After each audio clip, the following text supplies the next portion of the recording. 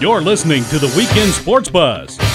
Tell us your thoughts on the Oxmoor Ford Lincoln Buzz Line at 384-1450. Welcome to the Weekend Sports Buzz. Mike and Dava here, joined in studio with Jason Stuber, except we're actually not in studio. We are live from it's Small Business Saturday, so we are live from my small business, RE Solutions in Louisville, Kentucky, and doing the show here, celebrating a little bit of small business Saturday and everything it's got to offer. Of course, Thanksgiving weekend. Did you have a good Thanksgiving, Jason? I did. Ate too much as always, but that's what makes it great. Yeah, it was a good day. You know, normally we go to the track every year, as you know. And family's been doing that since the mid-'60s, and it's a lot of fun. And you got to see the construction that's going on down at Churchill Downs. Really exciting stuff. I mean, they're putting stuff for like a concert venue, a stage, and they're building that mansion. And in the infield or no, just outside the grandstand. Okay. Like behind where the Derby Museum is. All right. And it made me think, and I know it's starting to come back on the table again. What kind of destination would Louisville be for like bachelor parties and bachelorette parties, or just guy and girl getaway weekends, if we had a night racing on one night and the casino right next door? I mean, or you had, night racing gets done at 11:30, which has been great for Churchill Downs. And what would you say, like 20% of that crowd would go from night racing to the casino? Sure. I mean, 20% of that crowd would be at the casino all the time except when the track was open. We would become almost so like the destination weekend, guys night out, girls night out, the whole of the South. I mean, we would be the attraction of the South. I don't know. Tupelo, you got some nice places in Tupelo. You're telling me we're not going to compete with Tupelo, Mississippi? Well, I've never been, but I hear they've got some. It's fun down there. Oh, I'm sure it is. But they're all casino town. I mean, here you have options. I mean, you've got casinos. You go Bourbon Trail during the day. You go downtown to 4th Street. You could. I mean, there's so much that you could do that the casino could tie everything together. I'm just kind of hoping that. Well, I like your energy and your idea. You'd have to get the word out to people. Which would be the challenge, because the word's out about Tupelo, the word's out about Nashville and places like that. So I like the potential you're talking about. I tell you, that's an idea. You and I have both been to night racing. We both love it. Yep. And I just think that the potential there of having just this ultimate getaway weekend to hang out with your buddies would be there if they could ever pull it off, and hopefully they do. I mean, it's kind of silly. I mean, everywhere in Louisville. Or everywhere in Kentucky is basically less than an hour drive to a casino anyway. Mm-hmm. I mean, there's so many. Keep that money in state. Exactly. I mean, we bring more out of state money in state. Without a doubt, and that just I think it would add a lot. And if you don't want to participate, don't participate. So, but anyway, I digress. We had a great day of college sports yesterday, and especially being the college basketball junkies that we are. You had Duke lose, and you had Kansas lose. Who did Kansas lose to? I didn't. Kansas got beat. I'm blanking now. They got beat by 4. Hold on, I got to look it up. Of course, I say this and Villanova. No, Villanova. That's right, Villanova. And actually, that was kind of ironic because Kansas has got a whole lot of size down low. Mm-hmm. Villanova is the typical Villanova team where they start 3 guards. And they got a little bit more size than they usually do. But I thought that Kansas's guards last night were really exposed. And it could be an interesting thing to watch because they basically have, they've got a lot of really good front court players. Wiggins, if he's playing the 3, he's really kind of more of a 4 or a 3-4 mix. They're deep. They got Perry Ellis, Joel Embiid. I mean, they've got a lot of talent in the front court. Mm-hmm. But it looks like they're struggling a little bit to get it going in the backcourt. Mm-hmm. And then Duke's the opposite. Duke's got the great guards. Duke's got the long athletic play, but they're starting. I mean, Jabari Parker's been jumping center. Yeah. So they don't have the size and stuff. And then they had to go up against a team that has 3 really talented big men in Arizona, Brandon Ashley, Aaron Gordon, and Caleb Tarzewski. But the funny thing there is the story was Arizona's guards playing well and playing with Duke's guards. Yeah, it seems like you look at teams this year, probably with the exception of Michigan State, And you look at the top teams, or maybe now Arizona. Now that you mentioned that their guards played well and they've got a solid front court, but even Kentucky, there's question marks about their back court. With Duke, there's question marks about their front court. With Louisville, there's question marks about their front court. Kansas backcourt. So it seems like most of the top teams, they've all got question marks. Exactly. Like I said, the most complete team it might be Michigan State or Arizona from the fact that they've got good guard play and good front court play. So, but then it's still Michigan early in the State doesn't season. have the depth, I think. Like at least Arizona's got a little bit of depth. Yeah. So it's still early in the season. All those teams can improve on their weaknesses, with the exception of Duke. You can't improve not having much of a front court as far as size and height. But that's very interesting. Again, it's still November, just getting into December.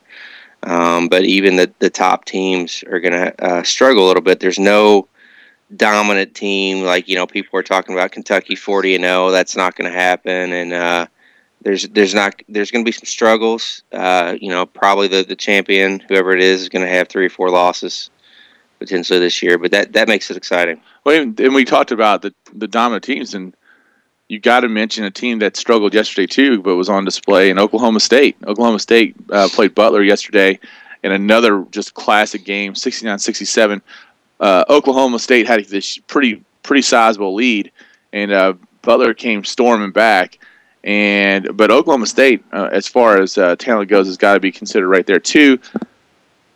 They've got good size, but they're probably lacking the one real dominant post player. But it's going to be real interesting because I really feel that you got these 6 teams that are just right there with each other, and how that happens. But I'm glad you brought up the fact about Kentucky struggling in the backcourt, because that's been talked about a lot here lately.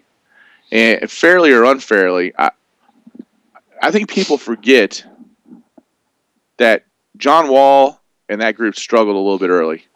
I mean, you had an overtime win against a terrible Stanford team. It wasn't like that was a good Stanford team. That was a Stanford team that would finish in the bottom third of the Pac-10, if I remember correct. Brandon Knight really didn't catch his stride until January or February. Right. He was scoring, but he wasn't playing overall solid point guard play. Marcus Teague definitely wasn't. That's right.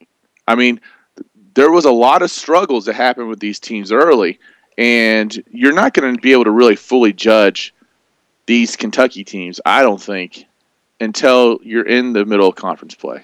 Well, I think you can already see, maybe even a little bit quicker than Marquise Teague and Knight and Wall. I can already see signs that Andrew Harrison is starting to get a little bit. I mean, he's starting to recognize when to throw the lob, when to take the shot himself, when to drive. I think the team as a whole, including Andrew, still struggles on when to make the easy pass, especially when they're driving the lane. But you're right. I mean, it's a long season. We're not just barely hitting December. The difference with the thing that the Wall team and the Marquise Teague team had was they had superior talent. So, the point guard play being decent to maybe substandard of what people expected, you could get away with that because you had superior talent elsewhere. But as we know, that play has to be, by the time you get into postseason and tournament time, that play has to be solid. And so you're right, it's early. Well, and not only that, but I think you look at, Andrew Harrison, the difference between him and where John Wall was, and even Teague, Brandon Knight so much, he's got a very positive assist-to-turnover ratio. He's almost 2-to-1. It's 26-16, and 16 turnovers in 7 games. I mean, so basically a little bit over 2 a game for a guy who's got the ball in his hands most of the time. That's not bad. I mean, the main turnover issue on this team really is Julius Randle, but it's because he's trying to learn when he can force it and when he can't force it. And I think the whole thing about making the easy pass is a really good comment too. I mean, they're going to have to figure that out. I think the more concerning thing with this Kentucky team is I'm not seeing the improved play in a guy like Willie Cauley-Stein. I don't see the growth that from last year to this year. I think we're starting to see Poythress try to get it going, but it still struggles at times. Well, Cal would disagree with you, and I'm not saying Cal has been real complimentary of Willie, especially after last game. I will say his free throw shooting's improved. Of course, it couldn't get much worse. No, I mean he was terrible. He's still 53%. And I think his rebounding has improved, although he didn't have a great rebounding game last game. And of course, he's got more blocks per game. But I think Willie Cauley-Stein is who he is. He's not a, I agree with you. His jump hook is inconsistent at best, and so offensively, you're right. There's a lot to be desired. Other areas, I think he has improved, but is he as good as I thought he might be? Probably not. But he has improved, and he still is a young sophomore. And he's probably going to get drafted because he's a 7-footer who has athletic ability and can do a lot of the things that defensively and rebounding that teams want. Well, and I don't think there's any question. I mean, this is going to have to be his year to come out. And that's the other, I guess, interesting thing to watch with this Kentucky team on who comes out and who doesn't come out. And, obviously, I think you got 3 that are definite. And I think Randall, Young, and Willie Cauley-Stein are definite coming out. And then you got the twins who have kind of dropped in their stock a little bit. And some places don't even have Aaron even getting picked at all. That's going to be very interesting if their decision comes down to if they can both go or not. Does Andrew not, because they're so close, does Andrew not go because he doesn't want to leave Aaron behind, or does Aaron go before he should because Andrew can get drafted? Yeah, and then, they're not going to get picked on the same team. I mean, it's not like true. So I don't know what the thought process is there, and but it is going to be interesting because Andrew's kind of dropped more to the later first round. And the interesting decision to me is if Andrew's projected 20 through 30 will be next year's draft is not going to be nearly as strong as the Wiggins, Randall, Jabari Parker draft. So Andrew comes back and it could easily play himself into a lottery pick, especially the improvement that I think we could see in a guy like Andrew Harrison is the kind of improvement that can move you up high in the draft order. He's obviously got the size. He needs to get quicker. He needs to show a little bit more athleticism. But, from a decision-making standpoint, he does a pretty good job. But a little bit more of a dynamic scorer, that kind of stuff. You can already tell. You can already see improvement in there. I think a lot of people were complaining about their body language and complaining the first couple games. I think that's improved a lot. Now, Andrew, he still throws his hands up in the air at a few foul calls, but he's not hanging his head near as much.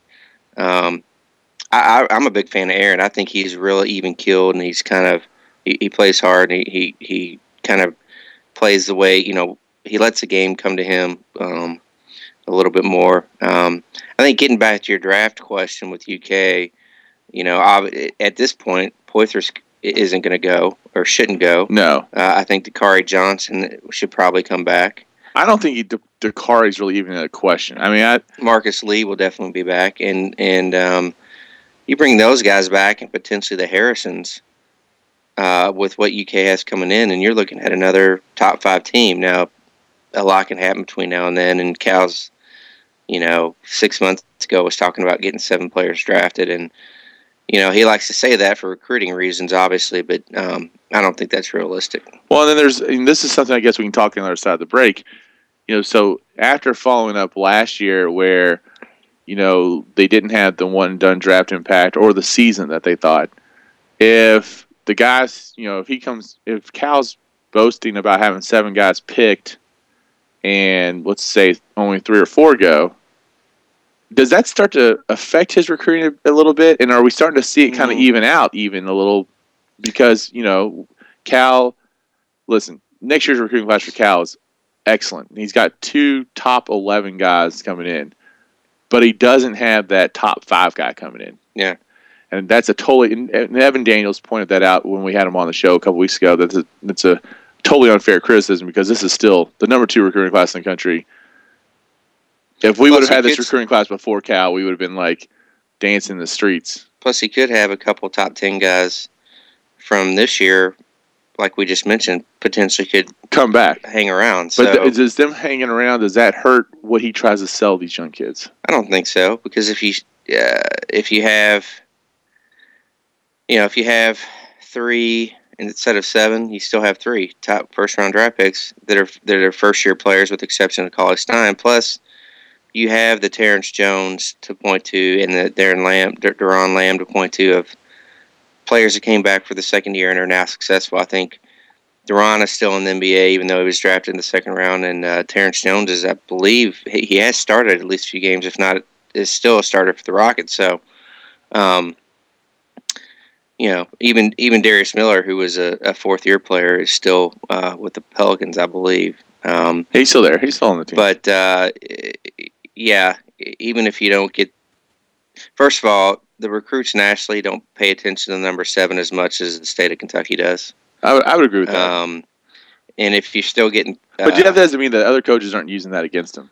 Well, true, but other coaches are using everything they can against him every day, so that's not going to be... I guess the answer to your question is I don't think it's a big deal. Well, let's talk about that more on the other side of the break. We got more college basketball to talk about on the other side of the break. Louisville, of course, played last night. We got a Kentucky football game that's going on tonight. We're going to take our first break. If you want to join the fun, call us on the Oxmoor Ford Lincoln Buzz line, 502-384-1450. Oxmoor Ford service next to the Oxmoor Mall, now with extended service hours, 7 a.m. to 9 p.m. Monday through Friday, and 8 a.m. until 4 on Saturdays. We will be right back on the Weekend Sports Buzz.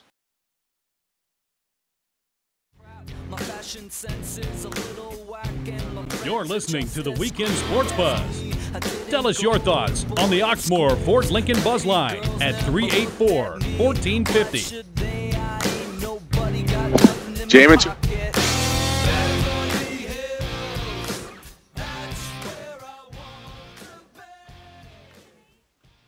a little bit of the day of sports that was yesterday. A great day in college basketball, a good day in college football.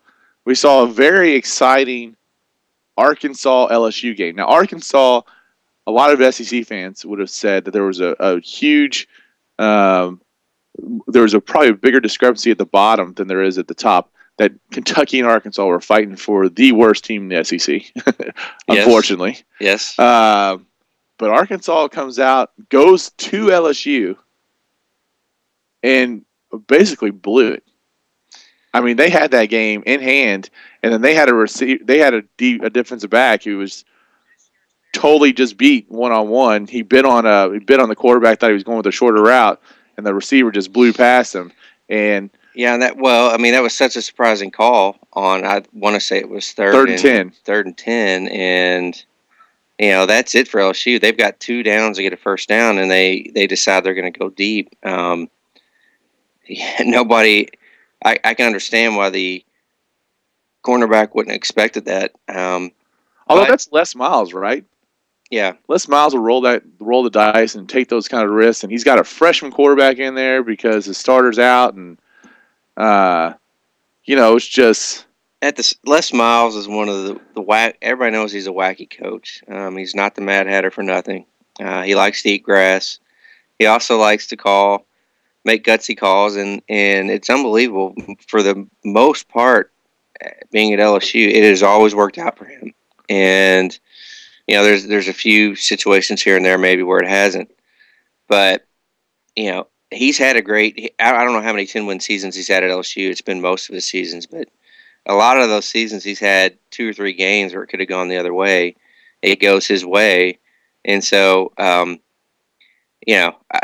he's one of the luckiest coaches I've seen. Well, he's lucky from the standpoint he wins the national title with 2 losses. That's right. Has that happened other than him in the BCS? I don't think it's happened. I think that's the only time in the BCS. He is incredibly lucky. So, I'm kind of glad he's LSU coach, because that every time we play them, I think we have a shot, not because it's anywhere close to talent-wise, the same level, and again, I wouldn't say so today.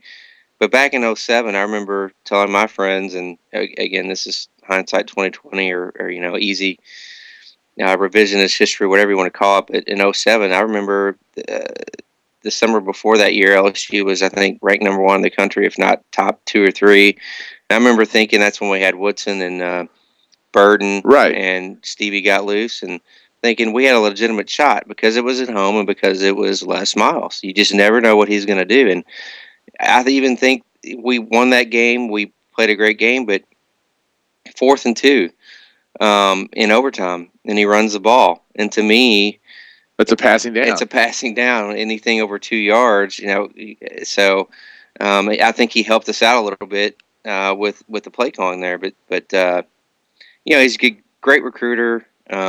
He can't argue with his record. And but yes, Arkansas did let one get away. And I feel for him because I know exactly what that's like. And let's not forget both Kentucky and Arkansas are truly in a transition year. As it's Tennessee. You could almost say a 2-year transition period because you got to get. It takes that long to get your philosophy, your system, and your recruits going, and 3 or 4 years to get them to be upperclassmen. So, and it just to me shows how, in the real football world, how little respect the Big Ten gets. That you leave a top-notch Big Ten program to go to a bottom feeder SEC school. Well, I wouldn't. Who has promised? They have promised. I wouldn't call Arkansas bottom feeder. They have been to the SEC title game the past 5 years. Right, but they're still a bottom feeder right now. I mean, they got, yes, and you had to come up in through the West, and you've got to battle LSU and just your division, not the conference. LSU, Auburn, and Alabama, and Texas A&M. That's true. I would just say coaches don't look at Arkansas from a historical perspective and from even probably a resources perspective the same way they would at Kentucky. I mean, Arkansas has a better history in football. And not debating that. I'm looking at how Arkansas is compared to Wisconsin. Well, I agree with that, but I will tell you this: I think he made a stupid decision. Now I don't know. I read an article somewhere where he was unhappy or felt unappreciated or whatever up there. I don't know how how do you underappreciate that guy? I don't know. I mean, he definitely was a different personality than Barry Alvarez, who he replaced. Of course, Barry Alvarez was his AD. Right. I don't know. Yeah, he's definitely a different personality than Alvarez. He's got an ego. Most coaches do. You have to succeed in that profession. But I think in this case, his ego might have led him somewhere where he not necessarily didn't want to go, but where he probably underestimated where he was going, because the SEC is a different world in college football compared to the Big Ten and other conferences. And, another point being there is that, we thought the ACC was on the route of being an improved conference. Mm-hmm. And it's looking like they really have 1-2 quality teams in there, and the rest of them are kind of falling by the wayside. And now you're seeing a team like Duke sitting at 5-2 in conference and a chance to play in their conference title game. Well, it's a good point, but is that a question of Duke's really actually a quality team, or those two teams are falling by the wayside? Well, it's got to be a combination. Because if Kentucky gets turned around with Stoops, are people going to start saying the SEC is weak? Or it's a lot easier to turn around, I would think, at Kentucky and recruit football players to come to Kentucky than it would be to go to a small school like Duke when you're talking about 24,000 students compared to 6. Well, compared to Vandy, it hasn't been tough for Franklin at Vandy. No, it hadn't been tougher. He's doing a great job. And I would say it's a lot easier to sell them on competing in the ACC than it is selling Kentucky competing in the SEC against not the Floridas this year, but the Alabamas, Auburns, the But Georgias. then you go back to that historical look, and you look at the attendance records for Kentucky compared to Duke, and the support for. Well, I agree. I've been blown away by what Vandy's been able to do because of those, especially hurdles. when UK loses out on a recruit to Vandy. Because I look at historically the fan support and the facilities and the attendance.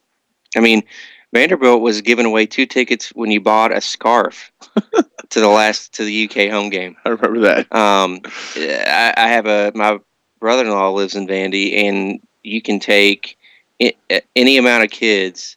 So you can, if you're a couple, you can take, and you have 2 kids. Anybody under 18 get in for free if you buy your tickets.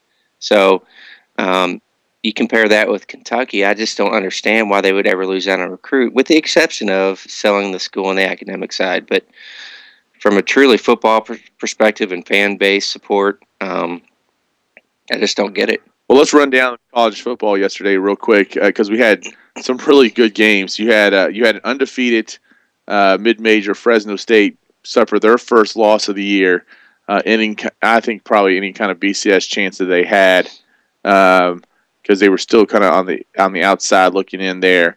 UCF struggling again with the 2 bottom feeders in the AAC have been South Florida and Temple this year. And UCF has really struggled with both of them. I don't know if they're kind of going through that same complacency thing that Louisville went through or what, but they did survive a 23-20 win.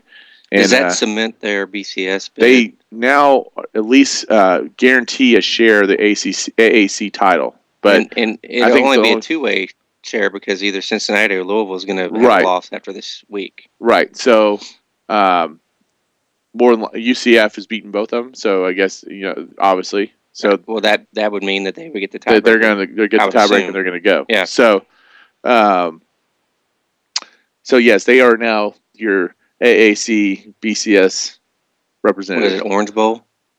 I don't know actually how that's working out this year. For some reason, I think it's more of a selection process. So, Oregon. So they pulled a Louisville this year. They pulled a Louisville. Yes. All right. Yes. Well, actually, they might win it outright instead of tying and just getting in on a tiebreaker. Actually, so they might actually be legitimate getting into the BCS. And we'll talk about that's true, but we can talk a little bit more about the fact that do they belong or not? Their one loss is to a pretty good South Carolina team that South Carolina had to come back and win that game. That's really the only true test on their schedule to see how good they are.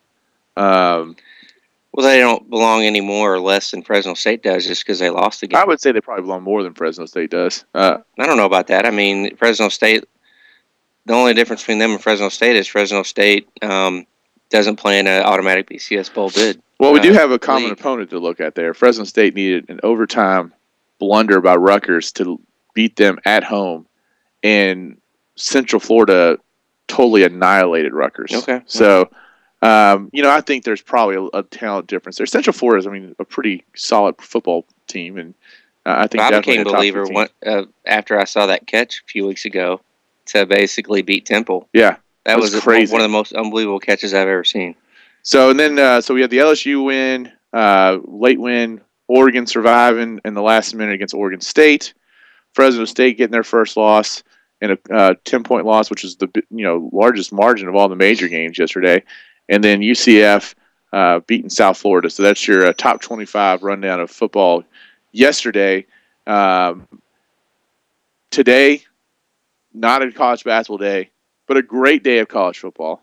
And I want to really kind of talk about this for a while. I want us to get into the Kentucky-Tennessee game and what it means to both programs, because if I'm not mistaken, both teams had the same number of wins that they finished with last year. They got new head coaches. They've got a little bit of a new momentum. I think the win would mean more to the Kentucky program than the win would mean for the Tennessee program, because Tennessee's already got that marquee win this year. But the loss would be more devastating to the Tennessee program than it would be to the Kentucky program. So I want us to get into that. I also want to get into something that you and I have talked about off the air. Next year, this is the weekend of the UK U of L game. Mm-hmm. It is way too cold out there for me to go out there and tailgate for 3 hours, and I'm a pretty good diehard fan. I think we're looking at a situation where tonight the Commonwealth Stadium is not going to have the crowd that it's had the rest of the year, and that's going against a Tennessee team that half the state feels is a bigger rival to them than Louisville is. I'll go ahead and make this comment. We can talk about it. I think I don't know. I'm expecting a down crowd tonight because it's a night game. It's cold. You're fighting the holidays. You're fighting the holidays. It's been a rough season for UK. It is Tennessee, so there's a little hope that it'll be more than half full, if not, 3/4 full. I'm not holding my breath on that, but I will say this: I would be willing to bet, and there's no way I can prove this, but my opinion is, if this was the Louisville game, you would have more people in the stands tonight than you would if it being the Tennessee game. And what's your basis on that? Just out of curiosity. I just think it is more of a rivalry. The level of the rivalry has surpassed Tennessee, mainly two reasons. It's in-state, and we've won more than one game in the past 28 years against the school. But is that because we live in Louisville and we don't live in Perry County or Bell County or anything like that? That has a lot to do with my opinion of it. But again, I mean, I agree with you. Somebody living in E-Town, what they're closer to Louisville than they are Tennessee. So. Well, that's why I said half the state. Yeah, feels that way. So, I think it's more of a rival from the record perspective, and from it's the other in-state school. Just like an Oregon State, or a Clemson, South Carolina. My opinion is that you would see a better crowd, and I think going forward, you'll see better crowds. If Kentucky's 5-6 or even 4-7, and are eliminated for a bowl bid, and Louisville is 10-2 or 9-2. Kentucky still has the bragging rights on the line. There's still a reason to play that game. So I think I like it. I know what your opinion is. Well, we'll get into that a little bit more. We're actually up against the break. Let's go take our second break, and when we come back, we'll talk about this being the future Louisville Kentucky weekend next year, and get into what that means. So we will be right back on the Weekend Sports Buzz. You're listening to the Weekend Sports Buzz. Tell us your thoughts on the Oxmoor Ford Lincoln Buzz Line at 384-1450. Sports Buzz, Mike Gandolfo here with Jason Stuber, and we're talking a little bit about the UKUville game. This is going to be the weekend next year, and this is one of the biggest weekends of college football. So Jason had his point that he feels like, at the end of the year, the game's still relevant no matter what the records are, whatever else. My point being that, hey, I don't really want to be out there in the cold. The atmosphere of this game is so important, and having that warm weather where you can come out and tailgate and harass the other fan base, and they can harass you back, and it goes back and forth, and you can literally party for 3 hours before and an hour and a half after the game, whether or not you're celebrating or journaling your sorrows. But everybody's undefeated going into that week one. Everybody's got some glimmer of hope. It's one of those things to me that really sets up good. But the slate of football that's going to happen today is so good that the noon games are Florida State, and Ohio State, Michigan. Yeah. You got Georgia Tech, Alabama, Auburn, Clemson, South Carolina.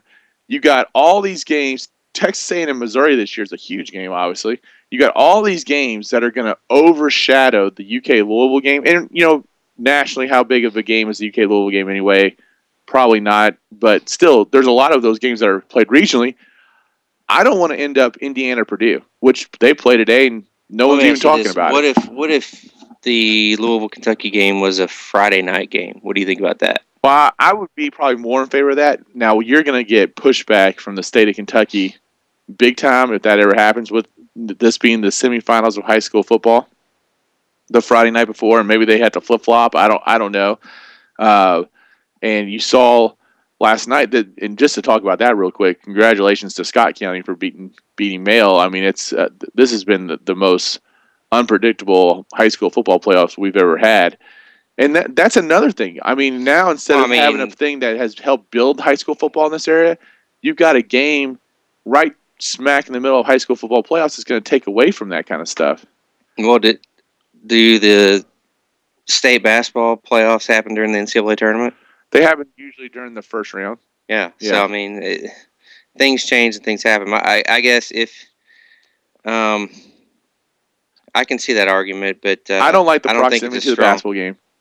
I don't like being playing cold weather, and I don't like that they have to compete. Well, I don't think the state of Kentucky is going to complain because both schools are now. It's all about money, and it's coming from the SEC and the ACC, which are telling their two schools you're going to play in the last week, and it's keeping the two programs in the upper echelon of college athletic programs because of this money coming from TV deals. And SEC and ACC don't give a hoot about Kentucky State high school football. So, again, I'm not saying that's not a legitimate viewpoint, but it's not going to be a factor in when this game is played. Yeah, I will tell you that actually I feel it could be a bigger factor than from knowing like what goes on the state athletic director level and the kind of I don't know. I think it could be a bigger factor. At least it would be on the discussion block. I mean, I do think. Well, I mean, I guess my point of view is the KHSAA is not going to dictate to ESPN or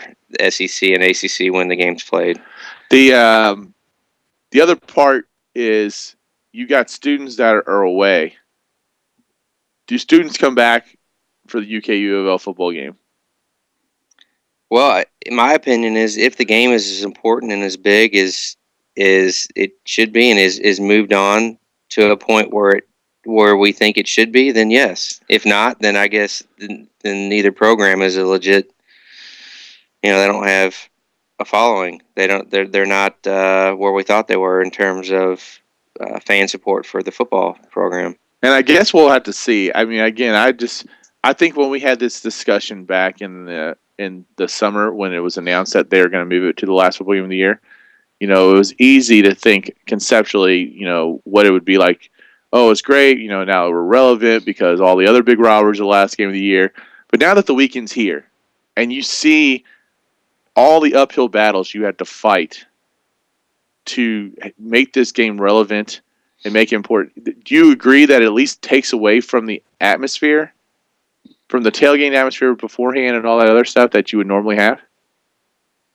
Well, it has the potential to, but until we had a game on this weekend to see what the crowd response is, I mean, I could see a lot of people going all out for this game, setting up their bonfires and really going all out and putting on their layers and having a good time. But it's hard to say. And a lot depends on the season that each team has going on. But well, we'll find out next year because we're going to have a not very good Kentucky team. What if Louisville was undefeated and Kentucky had a better team and a better record, and UK had the chance to, Yes, once every 20 years. Well, the game could have some. They were supposed to be undefeated this year. And we might have 70-degree weather in November and everything like that could happen. Yes, it all could line up in the stars. The majority of the time it's going to be cold. We're going to have 2 500 or below teams, and basketball is already going full swing, and both the basketball teams will be in the top 10, and the students are on break. Oh, my opinion is you play your rival in the last game of the year in football. So, and I think they're our rival now. Look, I would agree that they're our rival. There's no difference. I mean, Tennessee, Louisville, they're the 2 rivals, but you got to go with the in-state rival. I would not agree that we're at the level where we can compete with these other big-time matchups, nor would I say that, Clemson and South Carolina and Alabama and Auburn, it's still usually fairly decent weather down those areas this time of year. This is where where the South jokes on us for calling us the Southern City when it comes to this time of year because it's usually not warm this time of year for us. And it's just, to me... to me, the fans got to step up. Last week, Louisville took a lot of flack for having a half-empty stadium on Senior Day, and they're supposed to be a top 20 program. My uncle calls them the most up-and-coming program in the nation. Well, that's my point exactly. You got a situation this week with Kentucky where the stadium is going to have a below-average attendance for the year. But that's the fans... The fans have got it's in the fans' court, in my opinion. I mean, if they can't fill the stadium for their rival on the last game of the weekend of the season, then both programs aren't what we thought they were. Well, then I guess they're not, because you're going to see a below-average fan base today against a winnable Tennessee game. It's a long. I mean, I'm not going to sit here and say that Kentucky should be favored, and I expect Kentucky to win, but it's a winnable game for Kentucky. And last weekend you had senior night at Louisville, and you're saying goodbye to the best quarterback in school history, but you got a boring product on the field. If last weekend were the Kentucky game, do you think it would have been half empty versus what they had last weekend? All I know is it was just kind of cold. It wasn't even like this kind of cold. But it was Memphis. It was Memphis, but it was senior night for the last time Teddy Bridgewater's playing in Papa John's Cardinal Stadium. That's not confirmed yet. Not confirmed, but it's going to be. Okay. The last time, more than likely, that Teddy Bridgewater plays in Cardinal Stadium, you've got a 10-1 team, and I'm hearing from Louisville fans that they announced in the mid-40s, but I'm hearing that it was like low 30s is how many fans. And then by the end of the game, that's a combination of having a boring product to watch. Louisville's not a fun football team to watch play, and having a basketball game. Which is very surprising to say with Teddy Bridgewater in your team. It's in Dante Parker, because they should be exciting to watch. Well, last year, I guess, if you look at last year, everybody remembers the Sugar Bowl game, and they were exciting to watch. They were unbelievably exciting. If you go back through the season, they were a grinded out team a little bit. Even with Teddy, they weren't as exciting as that Sugar Bowl game. That was kind of a shock and awe. Yeah. I mean, I agree. And I think a lot of UL fans were expecting that this season, and it hasn't been that way. No, and I agree. I mean, they had to do something completely different to catch Florida off guard, and that's what they did. Yep. And they had a great game plan, and they played awesome in that game, and nobody can take that away from them. I'm sitting there the whole time watching the game and just figuring out if I want to move to another state or not. I guess I'm sticking up for the Card football fan a little bit, because I think at the beginning of the season they were thinking Teddy Bridgewater, Dante Parker, a stable of great decent receivers. Running backs. Well, receivers and running backs. Yeah. And they, of course, your last image of last year is that Sugar Bowl where they dominated Florida. And you're excited and you're thinking, we're going to just put points we're going to have to get 3 scoreboards this year because we're just going to wear it out. And that has not happened. And they've struggled, actually. I mean, I think that, that there's only been a couple times where you can look and say that they've had a real dominant performance. So if you're a Louisville fan and you say, even though you only have to drive 20 minutes to get to your game, and you're saying, do I want to go see Memphis in a cold weather? But it's more than that. I mean, the only reason that I would think about going tonight, and I'm not going tonight, and I'm going to be that fair weather Kentucky fan today because it's the holidays, and we're having Thanksgiving with my immediate family, and I just want to spend a little time there, even though half my family's going to the game. The only reason I would think about it is I need to, to say goodbye to Avery Williamson and Bud Dupree and Dante Rumpf. And well, I'll be honest. I'm a Kentucky season ticket holder, and if I had I've only missed one home game. I'd rather stay home and watch Auburn, Alabama. But I'm making the decision as a fan that wants to see the program do well and support it. I'm going. It's as much to fill the stadium and support the program as it is to say goodbye to the seniors. And I think if you look at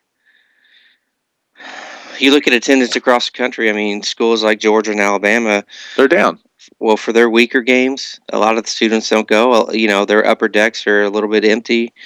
So, again, that's just kind of the trend. You look at Louisville, again, you mentioned Memphis, and, they're ready for next year. They're ready for the ACC. And well, I just also feel like there's a big part of that there was a basketball game on at 2 o'clock, and that took a lot. Right in the middle of their football game, a basketball game takes off. And even though that Louisville has not played this incredibly tough schedule, and, of course, since we've had the last radio show, Louisville has lost, which we haven't even talked about that yet. What basketball game was it? They had the game before North Carolina. So whoever they played in the opener before North Carolina, that's who they had. And they actually struggled. It was a lot closer than I guess what they anticipated that being. But up to that point, Louisville had played a really weak schedule in basketball, but they were exciting to watch. I mean, they were still getting after it and putting up points and running up and down the floor. And, they were playing the way that Rick's got to play this year, because with the guards that he has and so limited underneath the basket, they've got to get up and down the floor and move, which is another totally opposite topic because now we're going to basketball. But they started Mango Mathiang last night in their win over a pretty good Southern Miss team, an undefeated Southern Miss team. And who were they starting before him? they were starting Van Treese. Ah, okay. So it looks like the Van Treese, and I totally agree with this. Now, this could be Patino just trying to get Van Treese to play the way he wants him to play. But you know what you're going to get at Van Treese. You're not going to get anything special. At some point, when do you just throw Mango in there and say, all right, for us to really be a national contender, you've got to start moving Well, he and said become that more of last a Gorgie night. Zhang. I was on Twitter. One of the WDRB guys quoted Patino saying, "We've decided we're going to throw Mango in the fire. Mango in there. We're going to go with him even with his mistakes." So that's pretty much said. Even for this year, they think he's going to be a better option than Van Treese. Well, he can do more. I mean, Yeah. He's probably going to make more mistakes than Van Treese. He's not going to be as steady, but he has the potential to do more. Now, the Terry Rozier start last night over Chris Jones, I think that was to grab Chris Jones' attention.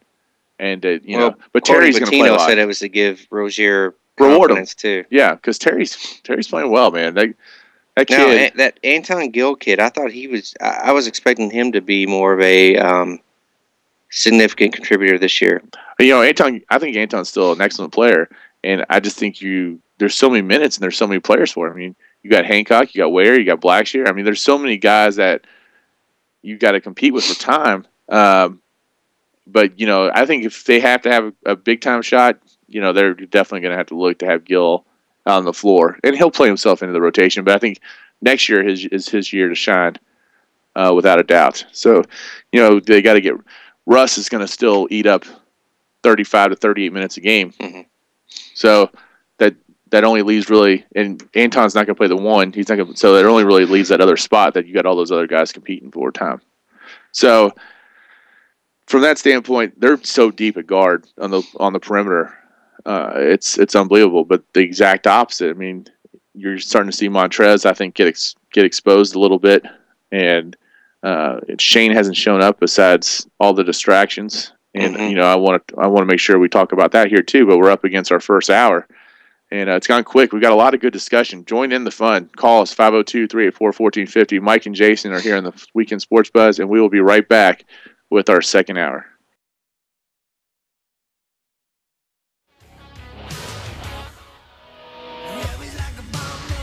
You're listening to the Weekend Sports Buzz.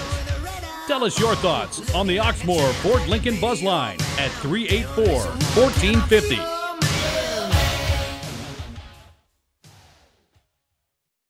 Sitting here, love to hear from you. Call us on the 502-384-1450 Oxmoor Ford Lincoln Buzz Line. We were talking about the UK U of L game and whether or not it's going to be good to have the last game of the year in the middle of basketball season. Conflicting opinions between the two of us, which is good because that makes for good radio. Talking about the great day in college football that is coming up. We actually just kind of briefly touched on it, and we need to get into talk a little bit more basketball. We finished the last hour talking about the Louisville Cardinal basketball program, and they played last night. A team that I think people have to consider a pretty good opponent, in a Southern Miss team that was undefeated, and after losing to North Carolina, the way that Louisville lost to North Carolina, I expected them to have a better defensive effort. Holding a team to under 40 points with the new rules is a pretty freaking strong defensive effort. Yes, it is very true. I watched the whole game, and Because you are married to a Louisville fan. that's right. That's the only reason. But two things stuck out in that game. First of all, yes, they played great defense. Southern Miss, I think, missed a lot of. They just couldn't shoot. They weren't a very good shooting team, so they couldn't threaten with the outside shot. So that allowed Louisville to, I think, give them some of those shots, and even when they were open, they just couldn't knock it down. So it doesn't really. They weren't able to open up the floor much against Louisville. But you got to give them credit. I mean, I think it was 13 points in the first half, and that's incredible, by the way. Nowadays, I mean, to hold someone to 13 points. Yeah, but I think the other thing that kind of stuck out to me is Louisville. They weren't really great offensively last night. No, I mean 42% from the field, 50% from the line. Yeah, and what was the final score? Did they hit 70? No, 69-38. So it was a 31-point victory, but they weren't. It wasn't. First of all, they don't get any points inside unless it's from rebounding. So that if I'm a Card fan, that's a concern. And they kind of live and die by a 3-point shot, and they hit a bunch early last night. Luke Hancock was pretty horrid from there. I think he had finished like 1 for 5 or 1 for 6. 8 from 3-point range. Yeah. And I think Chris Jones had a good night from there, and Terry Rozier did, and Russ Smith is Russ Smith, but they don't get a lot of points inside except for second chance points, and that's got to be a concern going forward. I think a lot of Card fans thought Montrezl Harrell was going to be more dominant, and there's no doubt he's a physical, imposing presence. He's a great rebounder. He's very physical, but as far as getting the ball in the post and making offensive moves, I don't know if he's where they thought he might be. No, and again, that's the difference, I think, of Gorgui being there and Gorgui not being there. When Gorgie's there and your focus defensively has to be on Gorgui, or even to some degree Shane, who's last year was more of a known quantity than Montrez. Now the focus is on Montrez. All the front court defensive scouting is how do we stop Montrezl Harrell. And when you can't really score beyond 6-7 feet away from the basket, it's not that hard. I mean, it's Montrez. This is not a knock on him. I mean, he's a great player. I mean, he's got a ways to go. And I think the thought of him being a lottery pick in the NBA draft was a little premature, just because we never got to see.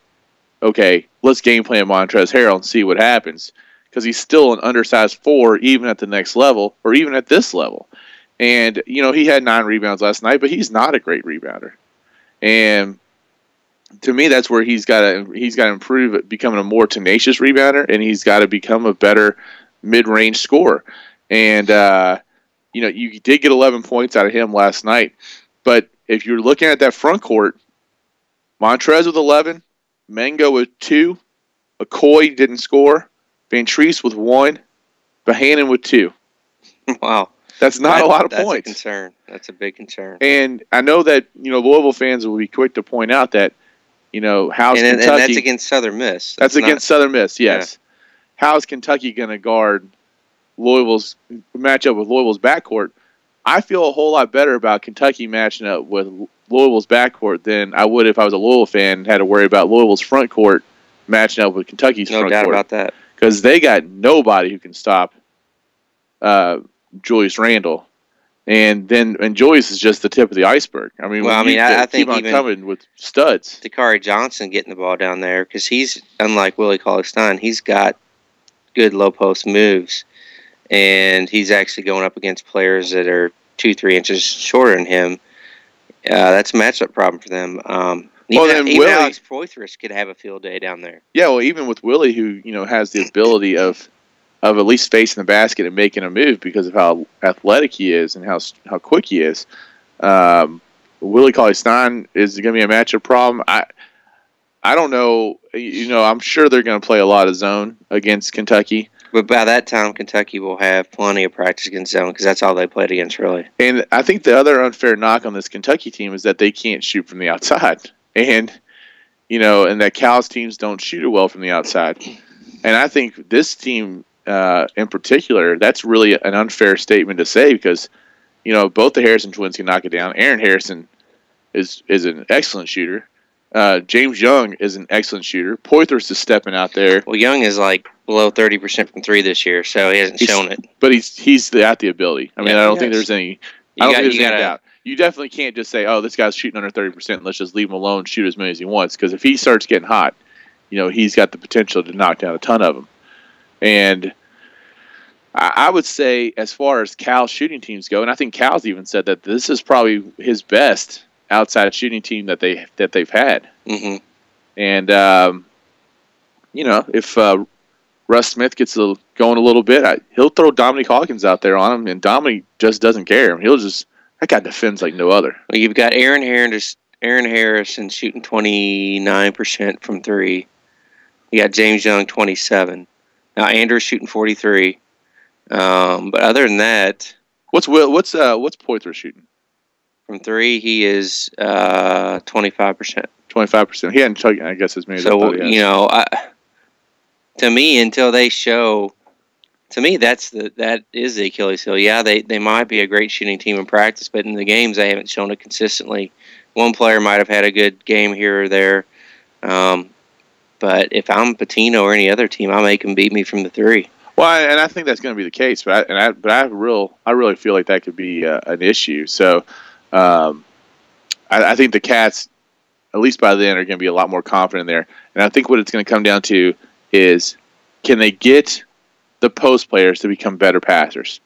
Because if Randall and Willie Cauley-Stein and whoever else catches it down low starts kicking it out when they start getting those double and triple teams, that inside-outside 3 is the best three-point shot in basketball. I mean, you're stepping into the pass, it's a direct line to the basket, and it's the other pass that they struggle to make, which to me just boggles my mind because it just is good basketball sense because you take the ball where the defense isn't. But a lot of times when they're dribbling, they're coming from one side and they're dribbling kind of towards the key area and they're dribbling towards the lane area, and there's a guy opposite of where they're coming from on the three-point line wide open because some guy sagged to help. That's that easy little skip pass. Well, it's just a dish out, really. It's not a skip, it's a dish. And it's like drive, draw, and dish. And to me, they miss a lot of those opportunities to set each other up for easy shots. I don't get it. But the one thing that I was thinking with Julius Randle, it seems to me he's such a dominant player, but it also seems to me he's in too much of a hurry with everything he does. And I think that's just a freshman getting adjusted to the speed of college basketball. And you know, I agree. I mean, and that's why he makes a lot of the turnovers he makes. Yeah. But I'm talking, it's not as much as the turnovers and the floor play. It's when he goes up for shots. It's too much double clutching too quick and just go up. Nobody, you're the strongest, biggest guy on the court. Right. Just go up and score the basketball. Because I think that's why he misses a lot of shots that he should make close in. He's definitely a presence, though, and I think by the time you see him in February, he is going to be so much more efficient than what he is now, and that's what's scary because, you know, he's 7 straight double-doubles to start his college career. That's crazy. Mm-hmm. I mean, it's it's funny that I'm sitting here complaining about a guy with averaging 19 and 13, but even with a guy 19 and 13, he's averaging 5-6 turnovers a game. So there are some concerns and some things to work on with him. So, but again, and I think a lot of that's going to be solved for when he starts to pass out to the rest of the people around the perimeter. It's going to open up that inside play for them, and it's just going to make them a whole lot more efficient on offense. They're still trying to learn how to play together. I don't think there's any bit, but now they have this schedule. The remainder of their non-conference, there's not a bunny left in the non-conference. No. I mean, now you got Sunday, tomorrow's game against Providence. Boise State's good. Boise State, you got Baylor.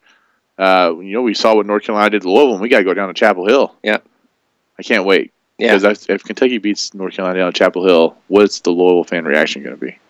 Well, I mean, they'll just say that they didn't play well. They'll be worried, but I mean, to me, that's not as important as actually playing the Louisville game. And then we got Belmont, and then as the tune-up before Cal has a whole week to prepare for Ricky P and the Louisville Cardinals coming into Rupp Arena. So it's a pretty good little stretch. We're going to see what this Kentucky's made. They're going to grow a ton in the month of December because of there's not an easy game, and they've got to bring it every time night on the floor. Yeah. Well, you can debate with me, but I think the last two teams they played, Eastern Michigan and Cleveland State, they are not bad teams. I mean, they had some good ball players on their teams. They were quick, athletic, had enough height to give to challenge Kentucky. And some of that had to do with Kentucky not starting and being a little lackadaisical, being young and not being mature enough to come out with the intensity. But those two teams were good basketball teams. So I think, from what I've seen so far, Kentucky's done a good job of scheduling their non-conference. You know, if it's not a marquee name or a BCS league team, it's a mid-major team that has the potential to win, to be the best in their conference, which I think is the way you want to go. I think that these teams, some people have been, especially with the Cleveland State game, really concerned. But I watched that team. They had some great shooters. They had some great. One guy was a transfer from Penn State. They were a good, solid team. And I think Kentucky is not just beating, number 300 out of 350 D1 schools. Well, I don't disagree with that. I mean, but listen, it's still a 3-3 Cleveland State team that came into Rupp and probably played them a little bit closer. Now, I think the Eastern Michigan team's a pretty good team. Yeah. I mean, they beat that Cleveland State team by 12. And I think Eastern Michigan's definitely got a chance to win their conference. Cleveland State hasn't really played anybody besides Kentucky, and they're sitting there 3-3. So yeah. I don't know. I think that was a combination of Cleveland State probably playing a lot better than what they're capable of playing, and Kentucky dropping down a little bit and playing down to level competition. Mm-hmm. And that's what you got to do. So, like, the amazing thing about what Cal does, and you all can knock them for whatever you want to knock them for, but I know that their team hasn't had nearly the amount of issues that some other teams in this area have had this year. He's got to have, in a period of 1 year, he's got to get these kids to learn how to compete, first off. Mm-hmm. And that's what we're seeing now. They're learning how to compete. Then they got to learn how to win and how to handle winning. Mm-hmm. And they're actually kind of doing all three of those things at the same time. Mm-hmm. And learning how to handle winning is playing your brand of basketball. And that's what I've got to give Rick Pitino a lot of credit, because his Louisville team, except for the one game that was before North Carolina, but that was their first game away from the Yum Center, they play their brand of basketball. They don't play down. The other thing that Cal's got to do, well, we'll get to, actually, I think we're up against a break here, so I'm going to bring this point up when we get back. Okay, so we'll come right back, and we will be back on the Weekend Sports Buzz. 40 minutes left to go. We'll see you soon. You're listening to the Weekend Sports Buzz. Tell us your thoughts on the Oxmoor Ford Lincoln Buzz Line at 384-1450.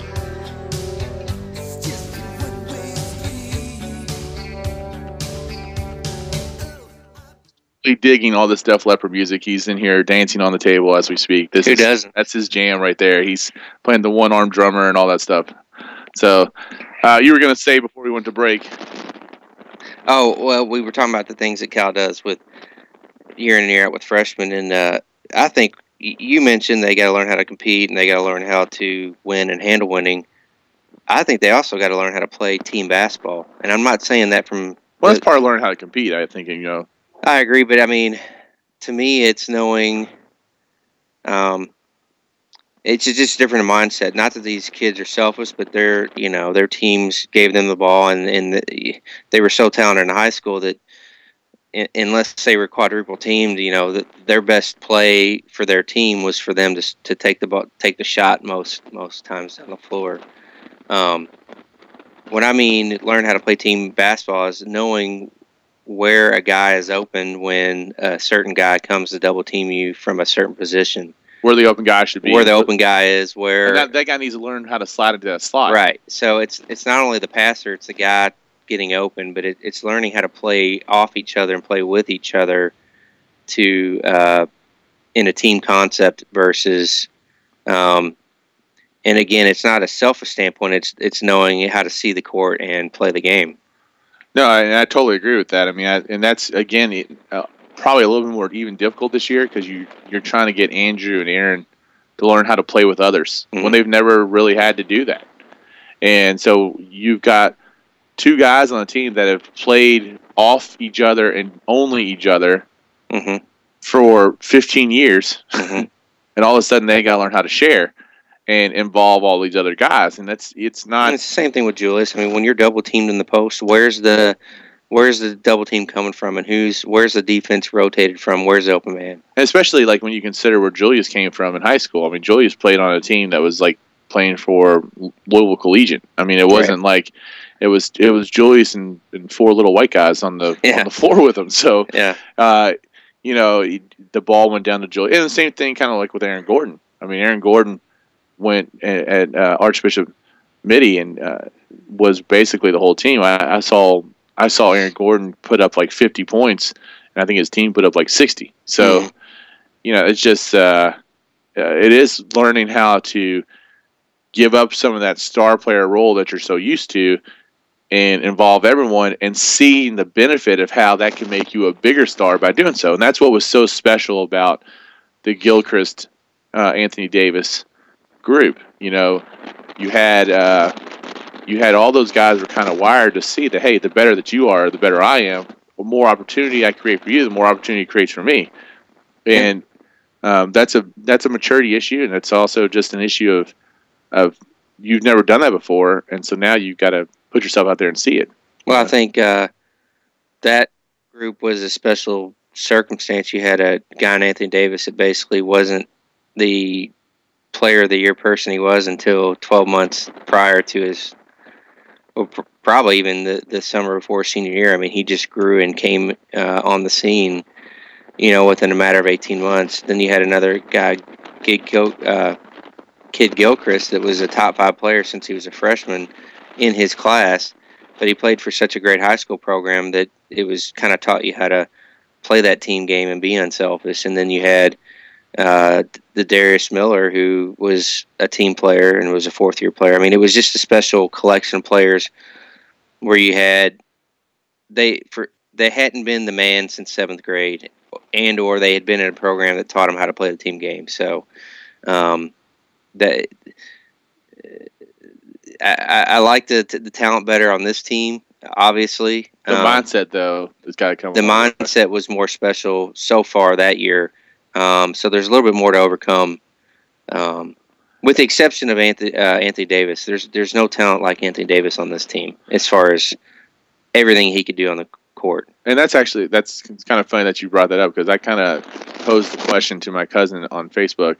You know, who would you rather have, John Wall, Anthony Davis, or Julius Randle? And it all depends on. It's kind of funny how all three of those guys have all come to the program kind of when the program needed them. Mm-hmm. So, like when Wall came, we needed John Wall probably more than we needed an Anthony Davis or Julius Randle. We needed that dynamic personality, the showman, all that kind of stuff, and with just the electric play that he brought to the floor. Anthony Davis was what we needed in that 2012 team, that dominant superstar on the defensive end and that unselfishness. And I think Julius Randle is what this team needs. This team needs a guy that can put the team on his shoulders and carry them if they have to. And otherwise, I don't know who it would be. And all three have a very unique talent base, and they're very special. And, you know, we just got to enjoy them while they're here. And Anthony Davis was an offensive threat, too. He could knock down that 15. He could. But it wasn't. He hit free throws very. It didn't look like he. It did. It wasn't like he burdened the offensive load. No. And he was never going to be the guy who carried. I mean, he was going to lock. The guy us down won I believe he won the most outstanding player of the Final Four. It was either him or Lamb. It was him, and that's what scoring like 5 points in the championship. He had game. 0 points at halftime. Yeah. I mean, it was. But incredible. he had blocks and he had rebounds and just controlled. He really changed the game. He altered the game in such an incredible way. All right, well, let's get into. We got a really exciting week. So our weekend, actually. I mean, one thing that's not really been getting a lot of attention, but it's a huge thing.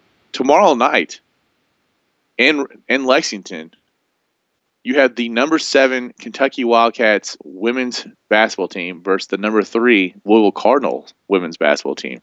Wow. So it's not just the top 10 matchup in the men's game. You got the top 10 matchup in the women's game. And for people who don't follow the UK women's team or the Louisville women's team, they are a ton of fun to watch.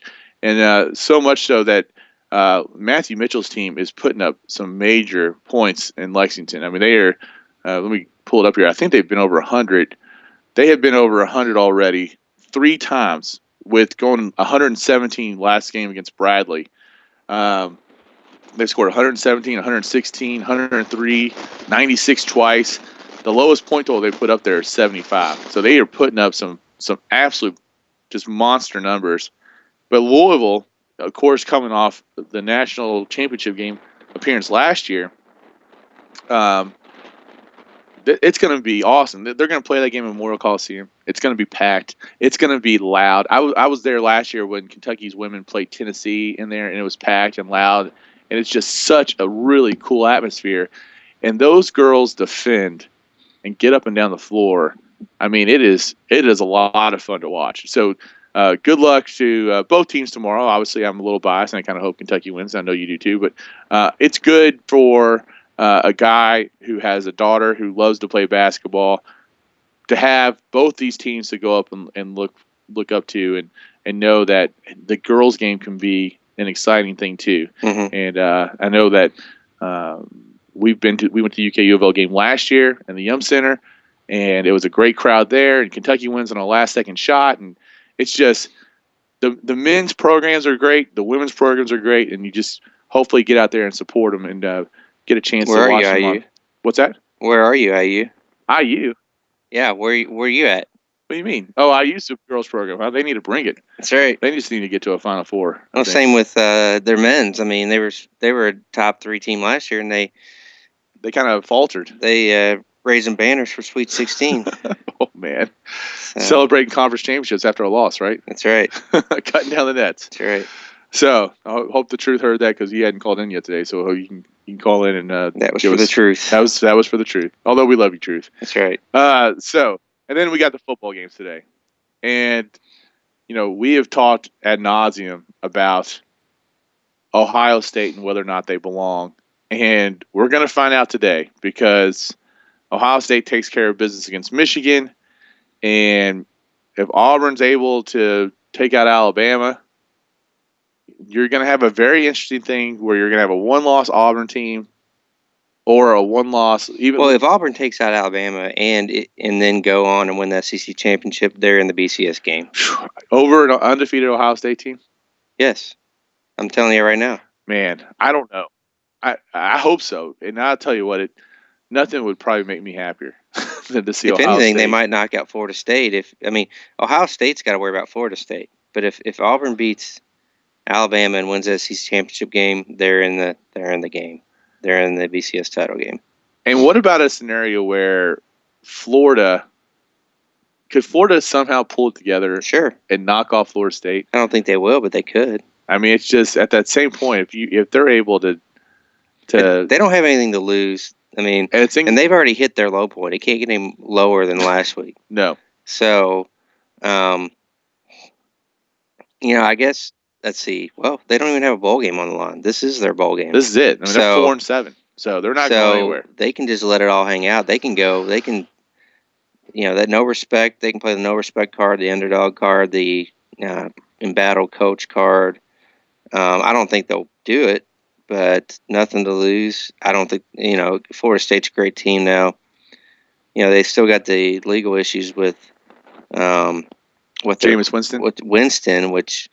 You don't know how much that's going to affect them. But Ohio State, I think, has got to worry about Florida State. And I just can't see where Auburn doesn't leapfrog Ohio State if they beat Alabama and win the SEC championship. Am I seeing this right? It's a 28.5-point line. For who? On the Florida State-Florida game? I don't know. I don't have it in front of me, but that seems pretty high to me. But it could be. I mean, who did they lose to last week? Coppin State or Georgia Southern? Georgia Southern, who didn't have one passing yard, right, and ran all over Florida.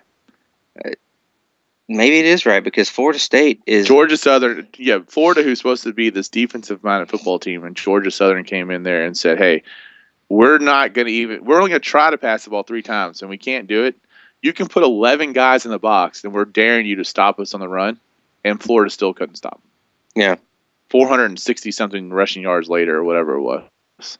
Yeah, I mean, it's unbelievable. It makes you wonder if they quit on their coach. or it just. And then he's getting the total vote. He's getting the total vote that he's coming. Because that's obviously a lack. If a team like that runs all over you and doesn't pass, and they still you can't stop the running game, that's just a lack of effort. So while you're freezing your tail off today at Commonwealth Stadium, and I'm going to be sitting at home, which could be similar to what happened in the Sugar Bowl last year, but belly full of turkey, I'm going to be enjoying some just outstanding football games. Good for you. Texas A&M, Missouri. The true fans will be at Commonwealth. That's okay. Listen, you can pile it on me all you want. Yeah. I will be warm. In fact, and your daughter will be there, and she's more of a true fan than you are. My daughter has decided not to go, but it was tough. I'll be sipping on some hot cocoa. Oh, so you gave her the guilt trip about it? I did not. I was glad. I wanted her to go. I love that. Who gave her the guilt trip? Nobody gave her a guilt trip. She just decided that she didn't. I thought it might have been Mom. No, Mom. Hey, get her out of the house. Let's go. Yeah. But Missouri, Texas A&M is shaping up to be what could be just an incredible ball game. Missouri wins the SEC title game. Do they jump Ohio State? No. No? Mm-hmm. So, number 5, Missouri, who has got the same record as Auburn. Mm-hmm. If Auburn can't beat Alabama, but Missouri can, mm-hmm. or Auburn does beat Alabama, but then Missouri beats Auburn. Oh, you mean if Missouri wins SEC? If Missouri wins out, are they going to jump over Ohio State and go to the title game? It's a good question. I think it's a good chance. And then you have the other side. The problem is the advantage that Auburn would have is that to me, their computer numbers would look superior to Missouri's because they beat Alabama versus Missouri beating A&M.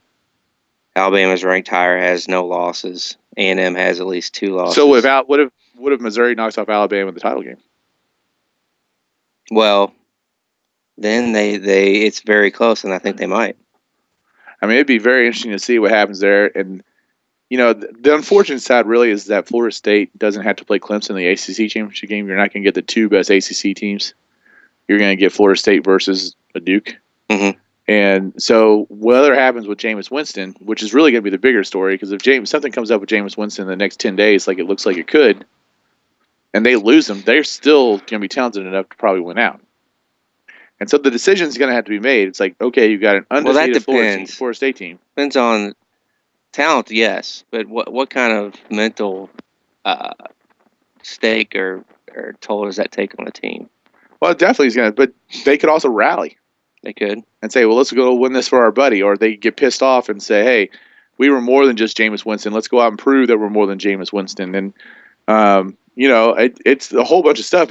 You don't want to see a team get punished because of one guy. Mm-hmm.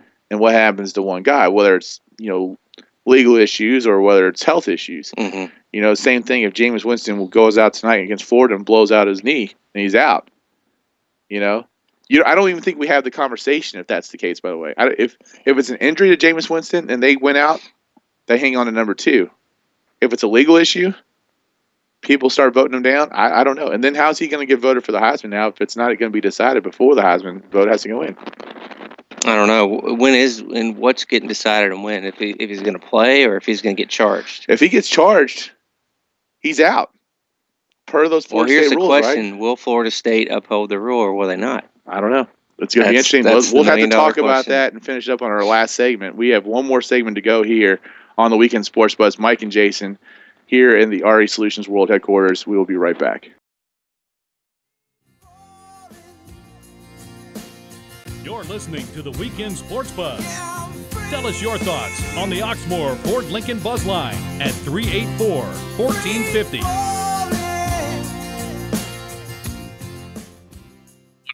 Songs I Love Myself, some Tom Petty.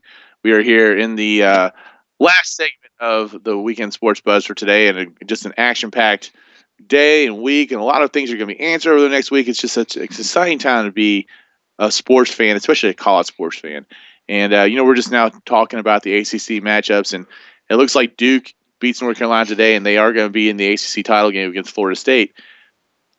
Are we going to see a Louisville Duke Russell Athletic Bowl? I mean, you can get so excited about Louisville and playing an ACC team if it was going to be a Miami or a Virginia Tech or a Clemson. Clemson's not going to slip past the Chick-fil-A Bowl. I can't imagine that's going to happen. And then there's still the chance that they play themselves into another BCS game as an at-large. I mean, it's a real possibility that Duke is the matchup for Louisville down in Orlando.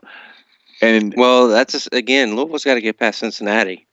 even if they get past Cincinnati, it's not rankings; it's picks. Yeah. So who are you going to pick? You're going to pick a Cincinnati team, or you're going to pick a Louisville team? Sure. When Teddy Bridgewater and all these Florida guys are on the team, you're going to want to pick the guys that has the team that has all the Florida players, because you want to sell tickets. I mean, that's true. So I don't. I would think the Louisville is almost a lock for the Russell Athletic Bowl. I mean, and I would say this: they've been to every game. If it ends up being Duke in that game, the name recognition isn't great, but Duke's a good team, and I think it's actually a tough matchup for Louisville because it's a team they can beat, but Duke has obviously done well in the ACC.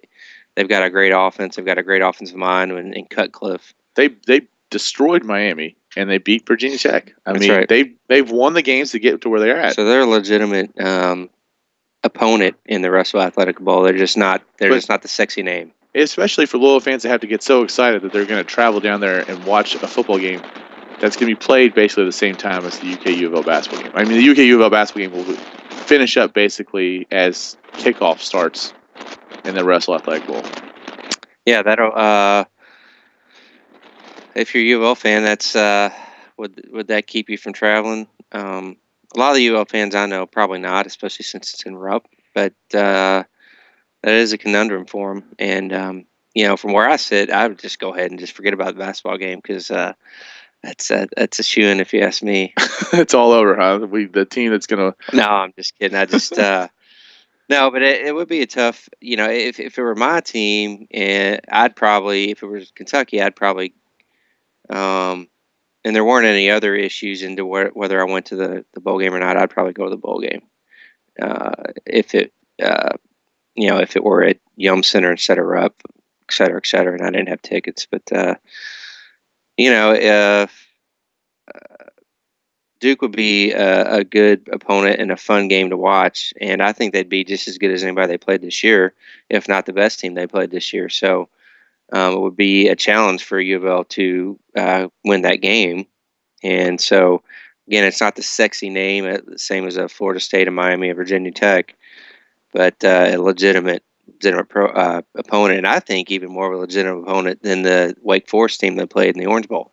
Well, I agree with that. I mean, that was not a very good Wake Forest team, but that's back when the ACC was really struggling. I mean, yeah, they're not great this year, but they still got some teams that can challenge, and they still got. Clemson is Clemson's a real. It's a one-loss team. They just lost Florida State, and Florida State's Miami. Well, Clemson's lost twice. Then they beat Georgia. That's right. Yeah, Miami.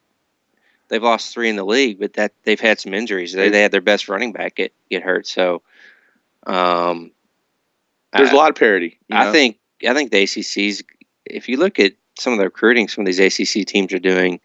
North Carolina's got a top 20 recruiting class, and North Carolina's close to 500 this year. Well, doesn't Virginia, who's 0-7 in the conference, have 2 of the top players in high school football? I don't know. This year? I think they might. So, I mean, NC State, they've got a top 30 class in football, and they're bottom of the league. Yeah. So, Louisville's going to have a much better league that they're going to have to compete in. Yeah, I agree. I mean, I think this is definitely a step up. It's a good move for Louisville across the board. The ACC, it's going to be so much better. And the college basketball coming to town is going to be just incredible to have Duke and Carolina and all those teams come here. I'm excited about that as a college basketball fan to have this really be. It'll be kind of fun to see Tobacco Road have to come here and see what we're all about as far as basketball fans too, because I feel like the Kentucky, Indiana, Louisville stretch competes very well with Tobacco Road. I mean, I think our fans are crazier. We got more passion, a better knowledge, and we got more championships. So it'll be good to have the 2 basketball areas kind of joined together. And so Kentucky, then we got Kentucky Providence on Sunday. Get tipping off tomorrow in the Barclays Center. What are you hoping to see out of Kentucky now that they start playing this big chunk of their schedule, of their non-conference schedule? Well, first of all, I don't know a thing about Providence. I know they had a good recruiting class this year. They've got some good guards, and I think they've definitely got some talent. And they play in the Big East, which is a good conference. So I have no idea what to expect from them. But I'm just looking for continued improvement as far as, I guess, decisiveness in the way they play. I think 2 games ago against Cleveland State, when Andrew Harrison in the last 10 minutes of the game really started playing more decisively when taking it to the basket and throwing up the lobs and making the right decisions. Last game, I think you still saw some improvement from him. Same thing with Aaron Harrison. Really want to see James Young start to shoot the ball more consistently and maybe let the game come to him a little bit more than he has. Sometimes he'll get up in the air and end up throwing it away because a teammate didn't do what he thought he was going to do, or he just gets caught in the air. And so looking for more consistency out of him. And then I want to see Alex Poythress continue to get more consistent. I think he started off the season well, had a few games where he didn't do as well, and then I thought he played a good game against Eastern Michigan. So I want to see want to continue to see him grow into his role and get more consistent. But I guess having said all that, consistency and more in the decision-making from most of the players. Yeah, and I would agree with that. And you're going to have you got a team in Providence that's not a world beater team, but they're a good team. They've beaten Boston College. They've beaten Vanderbilt. They lost a close game to Maryland. That's their only loss. And you're going to have a team that's going to be athletic and motivated to play, that's for sure, because they're playing the Barclays Center. And we're their Super Bowl according to Cal. And it should be a Providence team that's kind of struggling to find their identity, and they've had some ups and downs. It doesn't. Their star guard Chris Dunn did not play last game against Fairfield. I don't know if he got hurt or what, but he's definitely an important player for them, and was a highly touted guard coming out of high school a couple years ago. And it's just going to be interesting to me just to see if Kentucky rises up to the stage that they're getting ready to play on. And well, you're not playing a great team, but you're playing in a great venue, and as far as the Barclays Center goes. And you're playing a Baylor team that's definitely a top 25 caliber team on following the Providence game, and you're playing in the same spot where the Final Four is going to be held.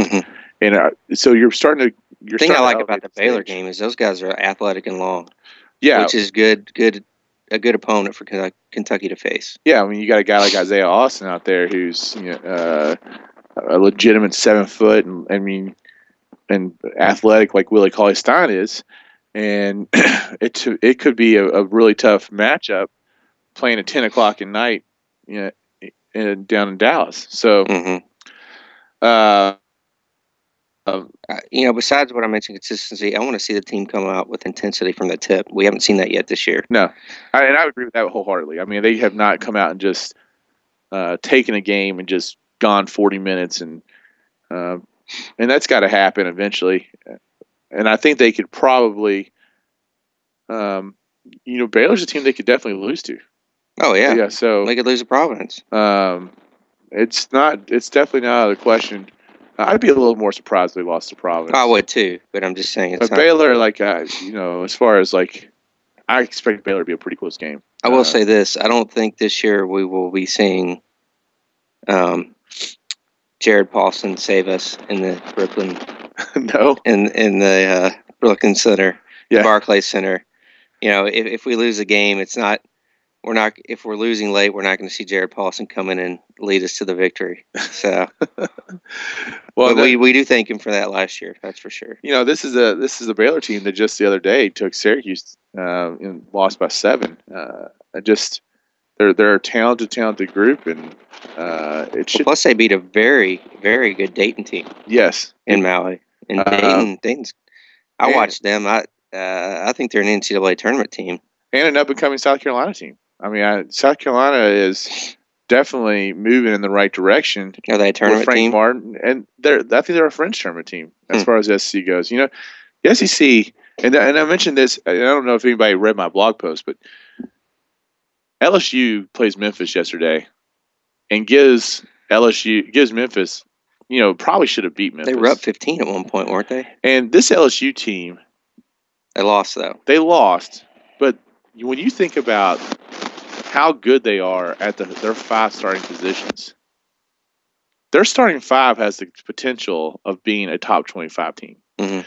And I think they could be there. And A.J. Hickey being a junior guard who's defensive minded, a true point guard, and they got great front court players with Jarrell Martin and Johnny O'Brien, who both were McDonald's All-Americans, and Carviar Shepherd, Jordan Mickey, who was Carviar Shepherd's high school teammate. Jordan Mickey, who's a great athletic shot blocker, long wing. I mean, this is a team that their starting 5 is as good as anyone in the SEC minus Kentucky. Across the board, Florida's got holes. They might, but right now they don't. Tennessee's got great talent and a great starting 5. I would still say 1 through 5. I'd put LSU up there, and I'm not saying that Tennessee doesn't have some guys that are better players at some positions. I'm just saying don't sleep on this LSU team. Well, I agree with you. I think they're very Jeff Jones talented. is going to have them going. I just don't agree with that statement. But we'll see. I would not be surprised. Tennessee, Florida, Kentucky, LSU, Missouri, possibly Texas A&M, possibly South Carolina. I could see 5, 6 tournament A&M. teams. I don't know anybody on their basketball team. Are they supposed to be good this year? They're coming back. They're getting better. So we'll set to see. Billy Clyde never should have left. Yeah, he. Although that brought us to. Got us to Cal. It got us. It's very funny how some of the darkest times in Kentucky basketball have led us to, some of the better coaches we've had. Well, I always like to talk about the cycle. I think the cycle is real interesting. You go from Rupp, who obviously, as far as Kentucky fans, is the ultimate, and then you go from Rupp to a guy like Joby Hall, who was a very good coach and very much underappreciated, who still brought Kentucky a title, and now is beloved. I mean, by Kentucky fans, even though at the time it was a little more turmoil. And then they follow up. It wasn't the same as Rupp, so they had to make a change, and they go to an Eddie Sutton, and Eddie Sutton, comes in and has a short stint, and they get in trouble, and that's when they have Kentucky shame and all that stuff. And then you got Pitino, who mirrors Rupp. Coming in and saves the program and brings us back to Camelot and all those fun terms that he used. And then Pitino leaves and we get Tubby. And the parallels between Tubby and Joby Hall are scary. They're both beloved now, but at the time, everyone wanted to complain about us having a very good basketball team, but not the elite great basketball team. And they both brought us titles as well. And then Gillespie and how Gillespie mirrors Eddie Sutton. Yeah, that is amazing. And then you come back and you got the cycle would then say, okay, now you need to have the savior. Yeah. So you got the Rupp, Pitino, Cal. So we're destined to have whoever the next Joby Hall is. We're next Joby, Tubby in the cycle. Yeah, that's right.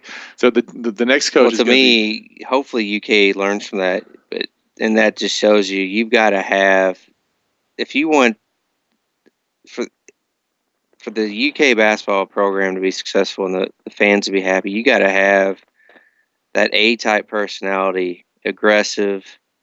That's what you got to do to succeed at Kentucky. Yep. We are hitting the end of our show. It's been a great 2 hours talking a little sports. Enjoy your amazing sports weekend. Have a great holiday, and we will see you next time on the Weekend Sports Buzz.